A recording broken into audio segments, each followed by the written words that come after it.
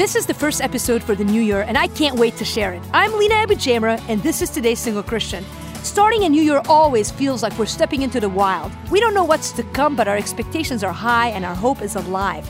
There may be storms all around us, but on the first day of the new year, we feel unstoppable. Sort of like Peter did right before he stepped out of the boat and onto the water. What a moment.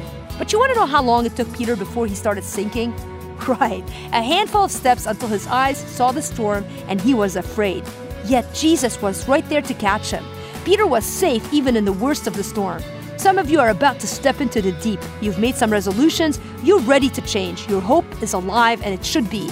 Jesus told Peter not to be afraid. Step out into the deep, and if you fall, he'll be right there to catch you. For more, visit todaysinglechristian.com or email me, Lina@todaysinglechristian.com. That's todaysinglechristian.com.